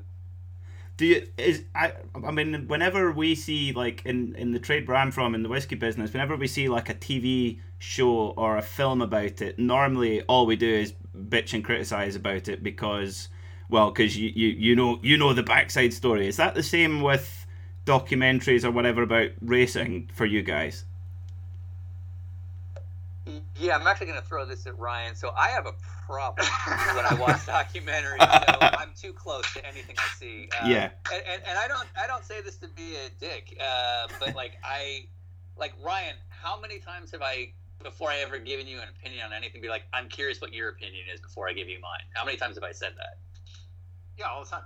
All the time. And it's literally because like I can't tell anymore what is a real criticism versus that's not what I would do kind of attitude. Right. And I'm very cognizant of how much I hate that when people do that to me. So I try not to be that way, but at the same time, it's very hard not to when you know the way you would approach it, or when you see shortcuts taken that may not be obvious to an audience, but you know what the shortcuts are. Sure. Yeah. There's a documentary that's been out recently in the motorsport realm that's been very, very popular that I will not give opinions on because I'm just an asshole if I give any criticism, because even if I think it's fair, I just become the internet if I'm just like, it really wasn't that good. You know what I mean? So right. I just don't want to be that guy. Are we talking about Drive to Survive here? No, actually, I love Drive to Survive. I'm dead serious about that. I think it's exceptionally well done. Yeah, I like that too. Except for one thing. Go ahead. The voice guy. The fake voiceover guy so they can narrate the story. Kills me. It's like, they're like, oh no, it's so-and-so and so-and-so. You're like, that. No one ever mentioned the guy that finished 7th and 12th in the same sentence for no reason. Yeah. The fake commentary is always exceptional. It's like, oh, Grosjean is now up to 7th, and that's going to be critical in his points if he's going to try and keep his job over Magnussen. You just don't know how these things are going to unfold. What's Gunther Steiner going to think? Yeah, exactly. So, I'm pretty sure that wasn't on Sky when they did that. Right. No. So, That's I love that show otherwise. And not to commandeer the interview, Peter, but Ryan, you and I really haven't talked about this too much. I don't know what you would pick up on before and after having been involved on the production side the way you have in the last year. When you see something like Drive to Survive or some of the documentaries out there, are you looking at these things differently now? Oh, I thought we talked about this, but it's making our show has kind of ruined it for me. Like I was watching. I don't want to say the show because I don't want to take the criticism the wrong way. But I was watching a show recently, like a new motorsports documentary, and it was good and I enjoyed it. But I noticed they kept using like the same exact clip a few different times, and I'm like, well, no, you should have used some other B-roll. You know, like don't use the same clip twice. Find something else instead. And now I'm like, God, I would have never picked up on that like a year ago. Yeah. You know, or not even a motorsports related thing, but I watched this like highly controversial video about the pandemic that was out a couple weeks ago, and right off the bat, I'm like, why is the guy hosting it in the show? Like, it's an interview about a person. The guy doesn't need to be on it at all. Yeah. But then he can't make it about him. Right. You know what I mean? And I was like, oh, ugh. And so things like that have just kind of changed it for me. And like one of the things, like we talked about this before, Sean, but like when we watched Drive to Survive, I think the first season, Ricardo is like all over it, and at the time he's teammates with Verstappen, right? Yep. Yeah. And they never really showed Verstappen. And Sean kind of made a good point. He's like, this might not be right, but generally when you're cool with the producers, they put you in a lot more. And I'm like, yeah, that's a good point. Like, I wouldn't be like, hey, this guy was a dick. Let's keep showing him in our episode. Yeah. And you notice Ricciardo is like the star, and Verstappen's barely mentioned. It's like, I wonder if he didn't have time for this, There's an expression I love called you want your editor to love you. And so when you watch Drive to Survive, it's something I think about a lot, because there are certain people they put in exceptionally good lights and some people they don't. And you're like, I don't know if that's true, but that may have more to do with how much time and willingness this person put in front of that production team to make themselves look good. Right. Well, interesting you say that, because I have a very different view of Christian Horner than I did before watching that. My opinion of him degenerated very quickly by the episode in that second series. Let's get into it. Yeah, because before I thought, right? I mean, the way that this, I don't know. Sometimes you never know if it's put on or not, and sometimes in Formula One I can be a bit cynical. But it was like Red Bull are meant to be kind of like the fun team, and Christian Horner's like the kind of young team principal who's like, yeah, cool. Yeah. And then he's just absolutely roasting Pierre Gasly in the pit box in front of cameras, and I'm going, this is either not realistic or this guy's just not a nice person overall. It's funny you mentioned Gasly, because watching the final thing, I think Pierre Gasly didn't get enough time, and I actually really like the guy, only from racing. Like, I don't know anything about him personally, but I cheer for him actively, and I thought the way they handled that situation was so like, and yeah, I agree with you, because I like Christian Horner. I like the fact that he was a driver, realized the writing was on the wall for him, switched gears, and now he's like this, like you said, younger guy that's super successful, and he's going to be around as long as he wants to be, and I think that's super cool. But yeah, the Gasly thing, I was like, guys, like, I don't think it was a fair shake. But yeah, that's interesting that you went the complete opposite direction on your impersonation, because I chalked it up to like, well, I don't agree with that situation, but Yeah, and it's funny because I never looked at it in either of those directions. I looked at it as a necessary story point to tell the story of what actually happens. And what I mean by that is whether Christian Horner is a good guy or a dick. Right.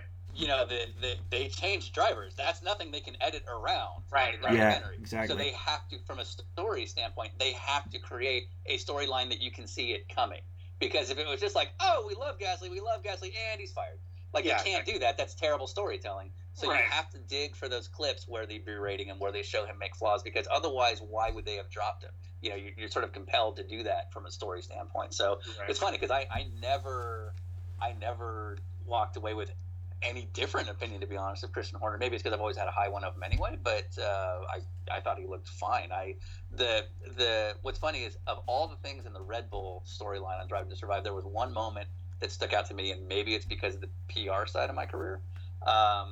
But when Albon makes the move up to Red Bull, they have and this is clearly not staged, they have a reporter immediately get into questioning about Albon's family history and problems that his mom had, and the PR guy with Albon shut it down quick and was a dick about it. And I was so happy to see that, because I was like, that's what an actual PR person does. And I was like, that's actually his job, because I can sometimes be a little bit critical of how PR people on our side of the country are with things. And in this case, this was a guy taking the action, saying, no, we're not going to do this. But it was perfect from a storytelling standpoint to then set up the story of what actually happened with Albon's family.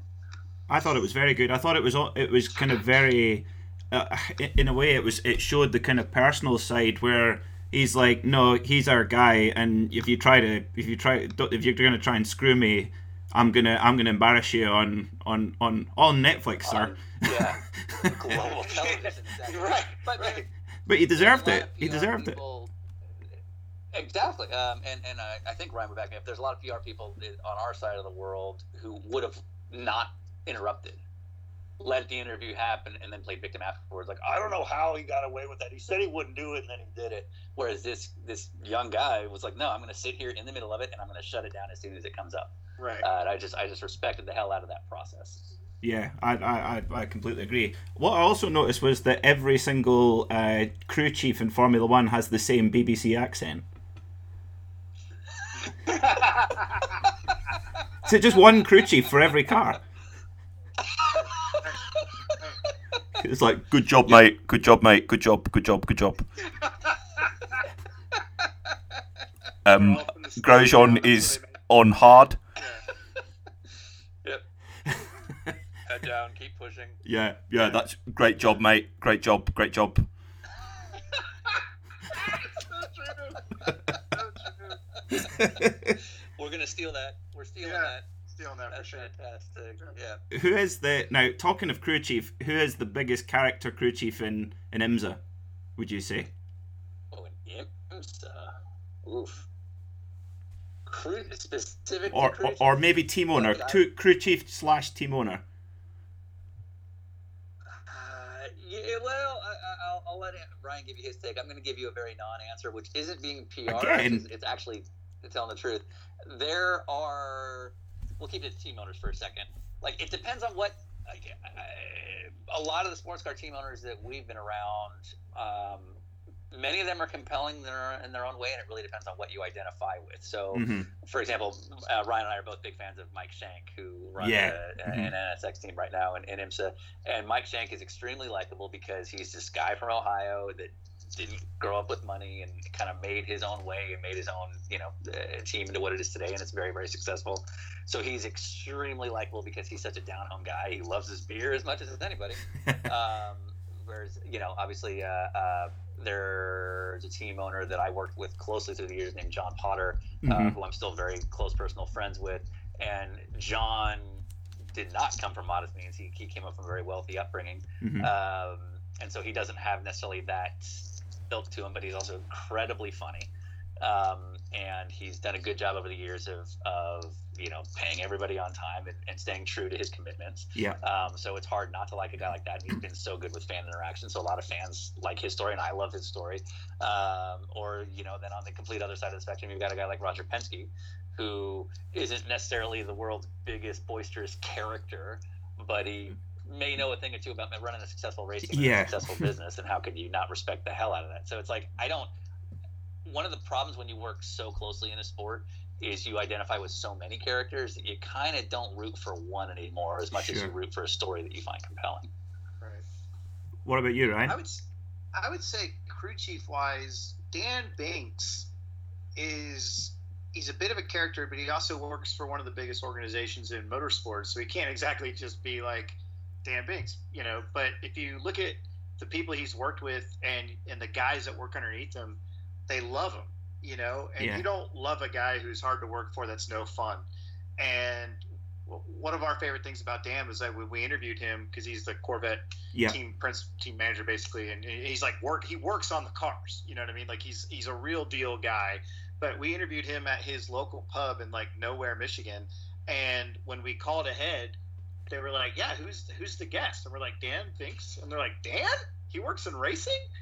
And wow. Here's a guy who like loves to go out drinking all the time because he's at this bar enough that they all know him, and they had no idea because he doesn't put himself. He's not like there's no ego, there's no attitude. He's just like this happy-go-lucky guy. So I would say like a Dan Binks, because every time I see him, he's always got a smile and he's got so many great stories about blowing up rental cars with like Dorsey Schrader and Tommy Kendall back in the day. And, you know, obviously now it's a little bit more professional in terms of like he can't be dicking off like that like he could in the past. Yeah. But I would say Dan Binks probably pops out. He was the first name I thought of. He's the big character. Can you imagine him coming in, getting home, and he's like, "Oh, where you been? Oh, I just went over to France. What were you doing over there? Oh, you know, just working." It's like, what won a race? No big deal. No big deal. Yeah, we're pretty sure we ruined, because the dive bar he went to, nobody knew him as anything other than Dan. We're pretty sure we ruined it. Oh, no. Yeah. Of course. They're like watching races and stuff to know how his team did. But that's not the case with Mike Shank, isn't it? You tell us about the Copper Penny. Yeah, Copper Penny, man. People talk to me about this all the time. And I want to point out that we went beer for beer, and I was slurring a lot less than Mike Shank, who's like a professional drinker. And that's just me bragging a little bit. But no, Shank is an absolute – he's what I would call a bro. Like, he's the guy that you see and you're like, as soon as we get done today, let's go get a drink and just, like, you know, bust balls and shoot the shit. And he's good for that. We had him on our 12 Hours Pooper Sebring earlier this year, and he was doing shots, you know, on the air. This guy owns an IndyCar team. He's partners with the guy that owns, like, Sirius XM. And he's like, shots with Shank, you know, and he's texting me afterwards about his mutton chops versus my mustache. And I'm like, yeah, this guy's a character. But the Copper Penny, I remember we got there, Shank shows up on a golf cart. They have a stage. They have, like, a floating barge for, like, bands to play on. And then, like, right across the little waterway, there's, like, someone's house. Like, we're talking 20 feet away. Just the way the property is. There's DP bodywork from the Shank Daytona prototypes on the wall. Wow. And half the people there on a random, like, whatever day it was, are wearing Mike Shank Racing t-shirts. So it was eye-opening in the best kind of way. It was just like, this is exactly what I hoped for Mike Shank. Yeah, and then for those who don't know him, you know, he's as you say, he's a guy who's not come from money. He's built up a race team, and you know, an extraordinary guy. But what struck me the most about that interview was that he was it Sam Cornish, the IndyCar, is the IndyCar or NASCAR driver? I can't remember. And he'd given him either now. But. Yeah, he'd given him a big leg up, and then they'd signed a future earnings deal, and then he got a big Penske deal, and they just you know, flaked on it, and he did not, you know, he told the story, but he didn't whine about it at all. He just seemed, I would be furious if that had happened to me. Yeah, and I like the fact that he thought about telling that story before he came, because he mentioned, like, yeah, my wife and I were talking about this, and I think we do want to tell it. And I think the point was, he's like, I want it to be known, but I'm not going to sit here and bellyache about it. And I asked him, like 6 months ago, we were just talking at one of the races, and a fan came up mid conversation and was like, "Oh, hey guys, yeah, I love the episode." And he turned to me and he goes, "Do you know how many people ask me about that Hornish thing now?" He's like, "It's crazy." And I was like, "Well, yeah. He deserved to have the story told." Yeah. Yeah. Yeah. No, he's and what is amazing about him is that I can't imagine what it's like to put together like a GT Daytona budget, whatever it is, $3 million, $5 million, or whatever it is. To come up with that money privately, I do not know how you do that. And it comes back to your point you made about Continental earlier on. Do you think that in sports car racing, or in any racing in general, getting sponsorship is difficult? Do you think it's because the money's not there to be spent, or do you think it's because the right value is not given, would you say? Well, the biggest problem is the viewership isn't strong enough So the budgets are way out of line compared to how many people watch this. Sure. So it's extremely hard. Let me rephrase that. It's pretty much impossible to get a real corporate sponsor unless they actually like the kind of racing, or Okay. you can knock the number down so much that it makes sense. So if you look at pretty much the entire GTD field, bar maybe a handful of cars, there's a lot of manufacturer money flowing to keep those programs out there. So then Okay. you can go get like a smaller number from, let's say, a gentleman driver or from an actual sponsor, but it's super hard to find those these days. And the reality is like, if you went to, you walk up to Valvoline and you say, hey, Valvoline, we'd like to do $3 million for GTD, and here's our TV numbers. What do you think? They're going to look at that and go, we can give a tenth of this to a YouTube kid, and he's going to see 4 million people look at it, and you're not going to get 4 million people a year. Yeah. And that's obviously the big problem there. And I think the reality is that if you broke it down and you looked at sports car racing in the United States, it's not funded by fan base or TV stuff. It's funded by wealthy people Yes. keeping it going. Mm-hmm. And if you really do the breakdowns on stuff, like, no fans could show up to a sports car race, and it would still happen because the gentleman driver's paying for the Porsche GT3 Cup, the Lambo Cup, Sure. the Michelin Pilot Challenge, and WeatherTech. They're keeping it going. So from the series side, they're getting whatever they're getting from the teams, and they're getting whatever they're getting from TV and all these other things and manufacturers. So they have a good business going, Yeah. but it's not going to help knock the cost down. No, So no, you're right. It becomes a business thing where it's like IMSA, for example, they're probably doing fine when everything's up and running because they have so many support series on a given weekend that all are paying an entry fee Mhm. and all paying a fee to like add up to it. So they're fine. But it's the guy that's like, well, I can't afford to go GTD racing. I guess I'll just stop. That it's like, well, yeah, of course. Why would you keep doing this if the juice isn't worth the squeeze?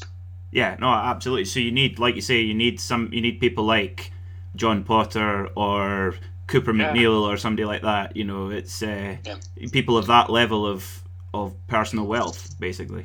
Yeah, and Yeah. You do. I'm sorry, Ryan. Go ahead. I was saying you need them to feel valued. Yeah, I think one of the biggest things that I hear from these guys, because we all run in the same circles, is that you have a guy like a Ben Keating who shows up and he spends a lot of money because he really loves doing this. yeah, And when I hear like a Ben Keating or a John Potter is pissed off because some of the BS that goes on, I'm like, how is this guy not getting treated like a king? Correct, He's spending yeah. all this money. correct. And that's where I'm like, ugh, if they're going to treat the guy that's paying for it like that, or that guy's got these actual justified issues, that's not a great place to be for someone like me who they can replace whenever they want because I'm just a measly race car driver. Yeah, I can understand that. I wouldn't agree with the last point, but but you're right. There's you're right though. There is there's a lot more pro race car drivers than there are amateurs with that level of disposable income. Yeah. I guess Yeah, it's exactly. mismatched. Yeah. Okay. Now there's one coming towards the end now. You've on the Amazon Prime show. My favourite episode was the VIR episode, so Virginia International Raceway.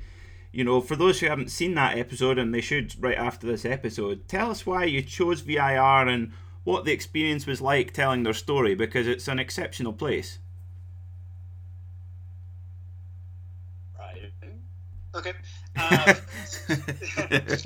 Well, there's a lot of interesting things with VIR. For me, on a personal level, I made my pro racing debut there back in 2003, and I had my first pro race as a pro finishing driver against top name guys in 2010, and it's been like a second home to me because for a long time the series I raced in didn't go to Road Atlanta, so Virginia being 5-6 hours away was kind of like the closest track, so I kind of considered my home track. Mm-hmm. But the big thing about VIR that we really like was that it disappeared for 20-30 years or whatever, and then came back. And almost every racetrack in the world right now, as soon as it goes away, it turns into a mall, a neighborhood, a development of some sort. It doesn't come back ever. And the fact that they were able to take that and bring it back and become a viable business that is growing and one of the drivers' favorite racetracks to go to in North America is a really interesting story. Now, Sean and I are also big nerds about all sorts of things, and it's right in the middle of the South when back in the day with the Civil War taking place, there's a ton of history in that area that we also wanted to showcase. And so I'll let Sean take it from there, but that was there's a lot of these things going on. We want to talk about the town. the racetrack, and then how the hell a racetrack disappeared and came back. Oh, and on top of that, it's owned and ran by a woman. How cool is that? Yeah. Yeah, that basically kind of summarizes it. When we're looking at episodes to do, the thing that we both obsess at, and back to that whole idea that we can do 6 episodes that are entirely unique from each other, is if we're going to do something like a track history episode, I want to make sure that there's a ton of layers to it. So it can't just be about like, here's the history of this track. It was started 30 years ago. End of story. So it has to be about the town that it's in, the community that's built around it, and all the things that come with it. And what was cool to me about VIR, beyond the fact that, like Ryan said, very rarely to never does a racetrack go away and come back, but it's centered in a part of the world that is very much a cross section of small town USA, but with a huge history in the Civil War and the antebellum South and things like that, which, good, bad, or indifferent, is a unique thing that you can address with this particular track. So, when we're looking at ways to tell a story with a lot of fingers to it, VIR just made sense. But we can talk about the Civil War. We can talk about Wendell Scott, who grew up there, who was the first African American stock car driver. There's just so many angles that we could get into, and so we tried to do that. So what's cool about VIR, both in terms of the episode, but in reality also, is that it's a beautiful racetrack, but with a really cool story behind the entire community that surrounds it. Yeah, and go on. The overall goal for me was, I get to go to a bunch of places that I would have never had a clue were super cool or super interesting. And I always use Long Beach as an example because I got to race there for the first time in 2015. I'd watched the race on TV a million times, but I didn't know much about the event itself. And it blew my mind. It's something like 250,000 people come through there over the course of 3 or 4 days because they don't even care about the race. It's just like it's been there for so long and it's the thing to go do. And I remember thinking like I had no idea this many people come to this event. And so when I think about VIR, I'm like, well, let's say you're a West Coaster and you have one race you can get to on the East Coast this year. You're going to make a vacation out of it. Why would you go to VIR instead of, Road America or Lime Rock? Mm-hmm. Let's show people. And that's something that I hope we can do again with other places. It's like here's what you need to do and see when you come to this particular place. And that's kind of where it all began. Well, that leads on nicely. When I noticed that you took took Yoshi, your Honda van to VIR. Which track's next on the list then to give the DWR treatment? Well, the best part about having Yoshi there, my Honda Acti, was my dad brought it up from Atlanta because people are like, "Did you drive that here?" I'm like, "Look, it's 6 hours on the highway. That poor thing at 60 miles an hour is holding on for dear life." And So I convinced my dad to drive it up in a truck and trailer so we could have it for the weekend. But it's a great discussion piece. And so we just had it there. It's wrapped with Dinner with Racers, Marlboro livery on it and everything. But the people at VIR are so cool. They let us on track. As soon as the IMSA sessions were done, or before they started, we had full range. We could do anything we wanted. Wow. And that's why that episode did so well, because the visuals we got were phenomenal. And they understood the value in like having us go do that stuff.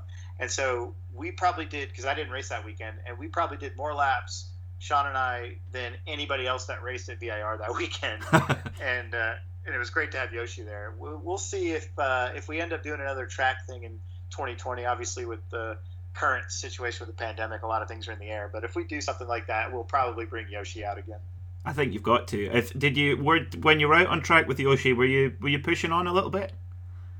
Oh yeah, we did a couple of things because we had Andy Lally driving the MDX around. Okay. And Sean would be like riding with us or flying the drone, and it's like, all right, let's kind of see what this thing could do. And I've got it. It's got brand new Continentals. It's got 15-inch wheels, which are pretty big. And it was kind of scary a few times because like it's a toaster oven. Once that thing tips over, it's got our name written all over it. Everyone's going to find out. So we got to make sure we didn't roll it over.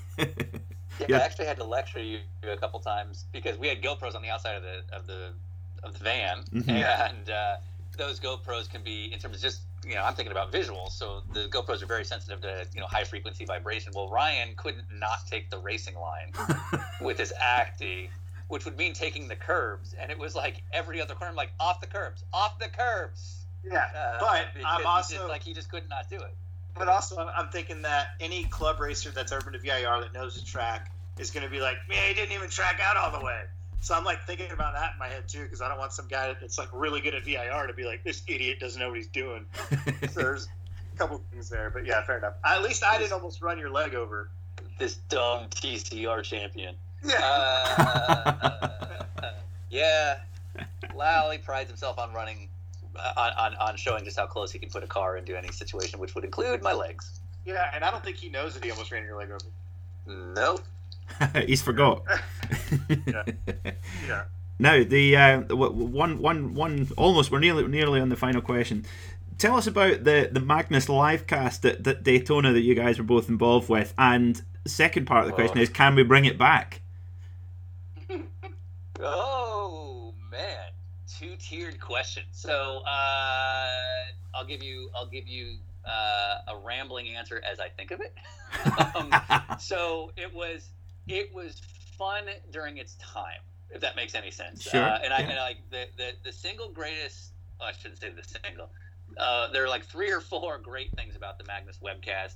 First of all credit to John Potter, and also the crew at Magnus Racing, who literally had to give up some of their pit space to make that thing happen, which is a commodity in a 24-hour race. I mean, that's a space now that they can't stack tires. Crew guys can't sleep. We can't have guests. Like, it's actually a pretty big commitment from a team to allow something like that to happen beyond just John Potter decreeing it.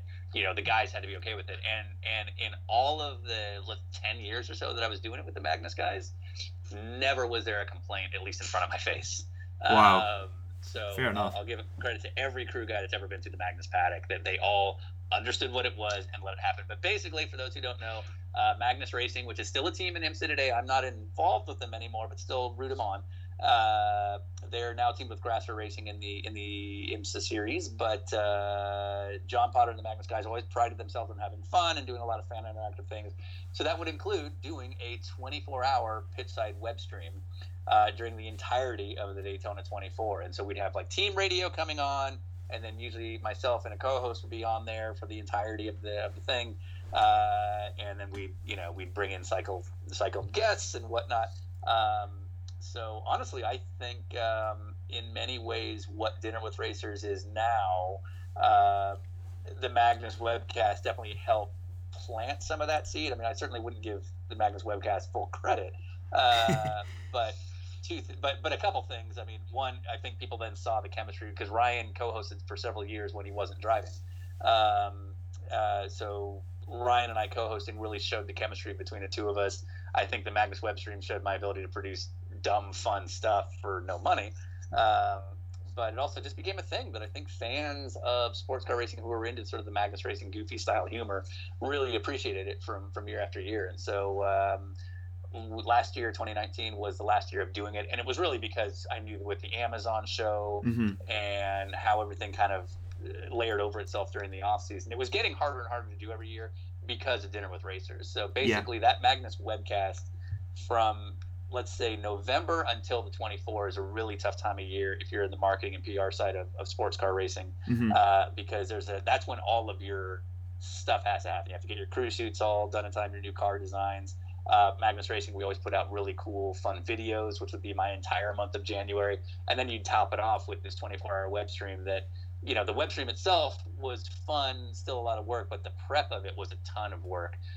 Not just in terms of like making sure you had segments and whatnot, but even just down to like working with the internet company in Daytona Beach to make sure that they were ready to go with your internet feed, which literally every year was a different process and a huge headache. Getting IMSA approvals, working out with the crew, et cetera, et cetera.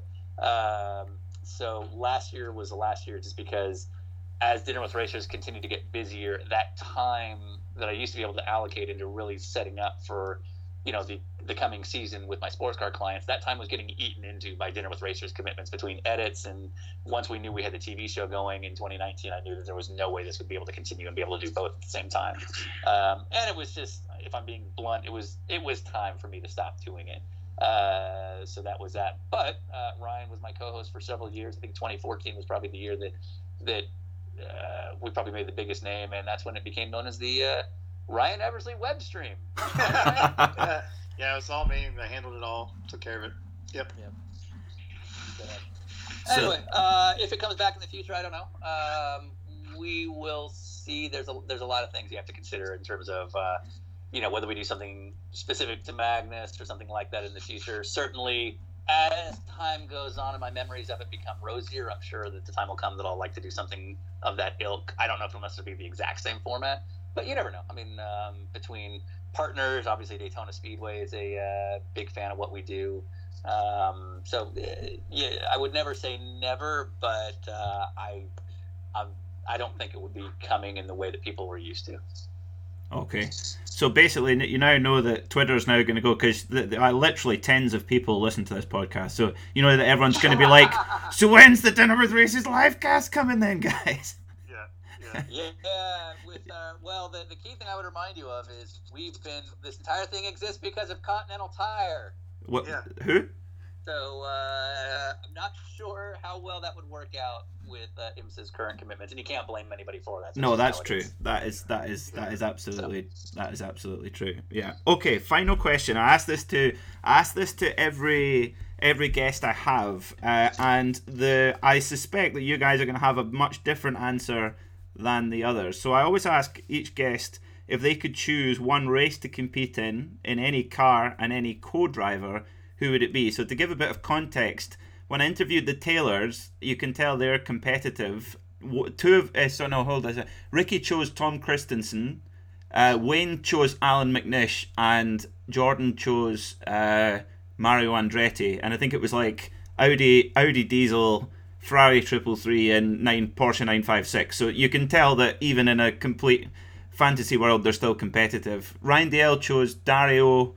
I don't know why he chose Dario, but he chose Dario, Bentley Speed 8, and Le Mans. And then Catherine Legg chose. She was sweet. She was like any of my current teammates and an Aussie V8 supercar at Bathurst. But given your guys with Thursday Night Blunder and stuff, I guess you guys are going to have a more alternative answer. Ryan. No, I want to hear what you say. This is interesting. Oh, okay. Do I want to win or do I want to have fun? It's entirely up to you. Up to you. If I can pick anything, I'm going RJ Valentine. in my favorite Gen 1 Daytona prototype, the Picchio. Because here's the thing. Like, if RJ is my teammate and I'm in a Picchio, it ain't my fault. Right? Okay. And so I'm just going to have fun at that point and just enjoy it, because if we don't win, I have so many things I can blame. Absolutely. And which race would you enter it into? Which race would you go for? Oh, no, that's it. I actually think I'm going Bathurst. In a Daytona prototype. That'd be cool. In a Gen 1 Picchio, and the specific reason, it actually has nothing to do with the Picchio, it has everything to do with RJ, because something about RJ in Australia is just something I have to see. I just have to know what that life would be like, because I have a feeling it would be amazing. What about you, Ryan? Honestly, this is going to sound lame, but I already got to do the race with the teammates I wanted. In 2004, I built a LMP2 car for James Cook Racing, and we did Petit Le Mans together. And my teammates were Andy Lally and Spencer Rampelli, who were like my big brothers. And on top of that, my dad helped run the program for that weekend. So I had my dad crew chiefing and on the radio, and I had Andy Lally and Spencer Rampelli as my co-drivers, and we finished second in a car that I pretty much built at like 17 or 18 years old. So I kind of I already kind of have that awesome memory that, like, I know that when we're all in our, well, they'll be in their 90s soon, but I know that when we're all older, we'll be sitting around. Lally will be dead. He'll have broken his neck skateboarding or something. But Spencer and I will be talking about Petit Le Mans, in that year that we did that. And I think that's just the coolest thing that I have that memory to look back on. But for argument's sake, I would say I'd love to do the Daytona 24-hour, because my goal, the only other goal I have unchecked in my career is I want to win the 24-hour. I don't care in what class. I want to watch. Yep. And I'd say I'd want to do the accurate DPI, because I really do actually want to drive that car at Daytona. Yep. And for teammates, I mean, honestly, Lally and Spence again, because they're just like, it's those guys have been so successful there, and they're awesome. And I could give you a list of like 100 people I'd love to have, but like getting to do something like we get to do is amazing. Getting to do it with your friends and you're all operating on a level like that, and it's like clicky. It's so cool. So So your all-star Rolex 24 lineup would be Acura DPI with Spencer and Andy for the win. Yeah. I don't think that's out of the question. I think we've got to make that happen. I think we somehow. Yeah, I think that's. Well, my corporate answer is James Hinchcliffe, Takuma Sato, and I need to be in the third Penske DPI. Now, obviously, Sato's the man, but I don't know that endurance racing is his strong suit. But I don't care. I just want to be on the grid with him, So if he'd be so awesome. Yeah, if I was corporate Acura, I'd be like, okay, let's take Eversley, Hinch, and Sato. They're all really well liked by their fans. They're all company men. They've been here for a long time, and like 2 of them are pretty fast. Let's go do that at Daytona, and I think that would be a home run. Hinch and I talk about it all the time. He's like, "Why are we not driving one of those things?" I'm like, "You have to make that happen." That's on you, man. Yeah, let me know where to sign. You'd be like, Hinch has his own beer. You could drink his own beer afterwards. You can be like, you got to bring a couple of kegs of your own beer afterwards. Yeah, I might recommend that you and James are the first 2 stints. Honestly, I don't care. Just to be able to be entered in a Penske. Wear the suit. Okay, fair. That would be very cool. I mean, to be to go with Penske would be pretty cool. And of course, where does the, for those that don't know, the Acura DPI prototype, where the engine has quite surprising beginnings, doesn't it? Yeah, it actually starts out as it literally is the Acura TLX motor that's in the street car. It's also shared in the Honda Odyssey, and it's also a lot of componentry from it is shared in the Honda boat motors that they sell for power sports boating. However, it developed and was built and used in our TLX GT program that we ran in World Challenge in 15 and 16. So I know that motor like the back of my hand, and I still tell people when they ask about it, I'm like, I remember we were doing fuel mileage testing once, and we were doing pit speed limit testing, and I'm like, well, it's a sprint series. We don't do pit stops, and we don't do fuel mileage. They're like, yeah, don't worry about it. And then they announced the prototype program. I was like, God, that adds up.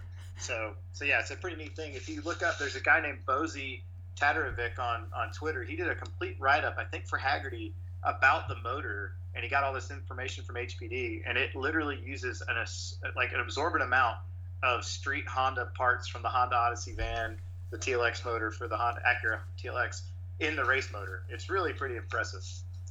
So basically, we're telling Acura that to get the best out of that motor, they've got to have you, Hinchcliffe, and Sato in the car, and me and Sean are going to do a live webcast in the pits. Absolutely. Oh, no. I'll do one. Here's the thing. I'll do a live webcast. Can I push for another car if contracts aren't a thing? Okay. Sure. I would push for a 4th DP if contracts change next year. I would then challenge you. I would start my own Penske DPI program. It'll be me and Rene Rast, and I'll also do the web stream because Rene will just drive the whole thing, and I still think we'll beat you. No, you won't. It'll be me and Rene Rast, except I won't drive. Oh, if you're not driving, okay, yeah. I'm not driving. It's just going to be Rene the whole time. We'll have RJ join as well, but again, it'll just be Rene driving the whole time. Well, think how much content we'll have on the webcast. It'll be an awesome web. There will be results guaranteed. It's the perfect lineup, honestly. Yeah. It's like RJ Valentine, myself, Rene Rast. Rene, I don't know if we'll work with IMSA to see if we can change how driver times work. But basically, it'll be Rene the whole time, and then I'll do the right. Stream. And you guys might win, but you personally will lose. Doesn't matter what I do in life, Ryan. I always lose. You're going to be they're going to be handing you the Rolex, and you're going to be like, I hate everything right now. Yeah. It doesn't fit. Rene, it'll happen, and this is way too inside for Ryan and I, but Rene, having driven for 24 hours, will be sitting on the podium about to die. They'll give him his watch, and then his hand's going to be shaking as they give me mine, and he's going to say, earn this.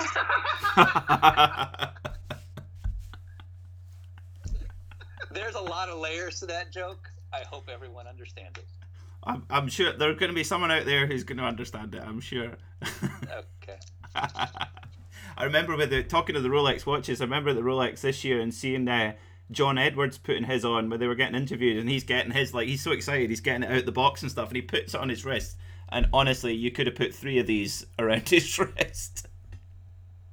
Yeah, he's a thin man. But by the way, John Edwards, who we've never done a podcast with, he joined us on our dumb iRacing thing that we do every Thursday, and he's a cool kid. He's got a sense of humor. It's just a lot of times, especially in factory programs, one of the things, as you know, with our show is we try to get the personalities out, because a guy like John Edwards is actually pretty funny. Yeah. As is Dane Cameron or Patrick Long, and so we're glad we get to bring some of those fun characters out.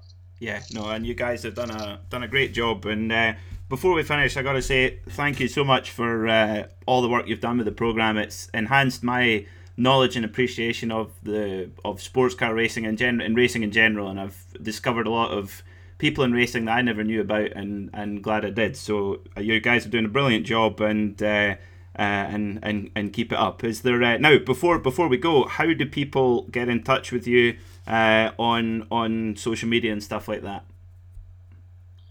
Our Twitter is our biggest thing that we use, and that's at DWR Show on Twitter. We're also on Facebook, Dinner with Racers, and we have an Instagram account we haven't done anything with because it's just one more thing. Yeah. but yeah, and then my personal account on Instagram is at Eversley, and on Twitter at Ryan Eversley. My social media probably isn't worth following, but I am on Twitter with spicy hot takes at Sean Heckman. I'm also Sean.Heckman on Instagram, and Sean.Heckman on Instagram is literally just photos of my corgi, who is Welsh, and oh wow, and what I'm watching on TV. That's pretty much all my Instagram feed is dog photos and television photos. But if you are in the UK, we of course are on Amazon Prime. So if you go to amazon.co.uk, look up Dinner with Racers, and we have 6 amazing episodes, and hopefully some more coming later this year. And of course, there's dinnerwithracers.com, where you can catch all 130-something podcast episodes with all kinds of people in the US. We would love to get to Europe, by the way, but budget and timing is kind of thing. This was actually a year we were hoping maybe that would be a possibility, but that may have gone away given the current situation. Well, you got to come and do Scotland, because there's some cool stuff here, and there's some quick drivers who live around here too. I think we'd both love to do it. I think it's also the worst idea ever. Between the beer and the bad food, that's like both of our hot points. So like Ryan and the beer and me and the bad food, it's like there's no way we're getting out of Scotland alive. It's not a bad place to sail. It's all right. Yeah. Well, guys, thanks so much for coming on the show, and hopefully see you at the racetrack sometime soon. Absolutely. Thanks a lot, Peter. We appreciate it. No problem. Can we do a William Wallace outro? Go for it. So it's like Ryan and I we're both about to get our heads chopped off. And go then for it. Then we do the yell. Should we do the yell, Ryan? Go on. Yeah, go for it. You gonna do it with me? No. Ready? Yeah. Freedom! Freedom!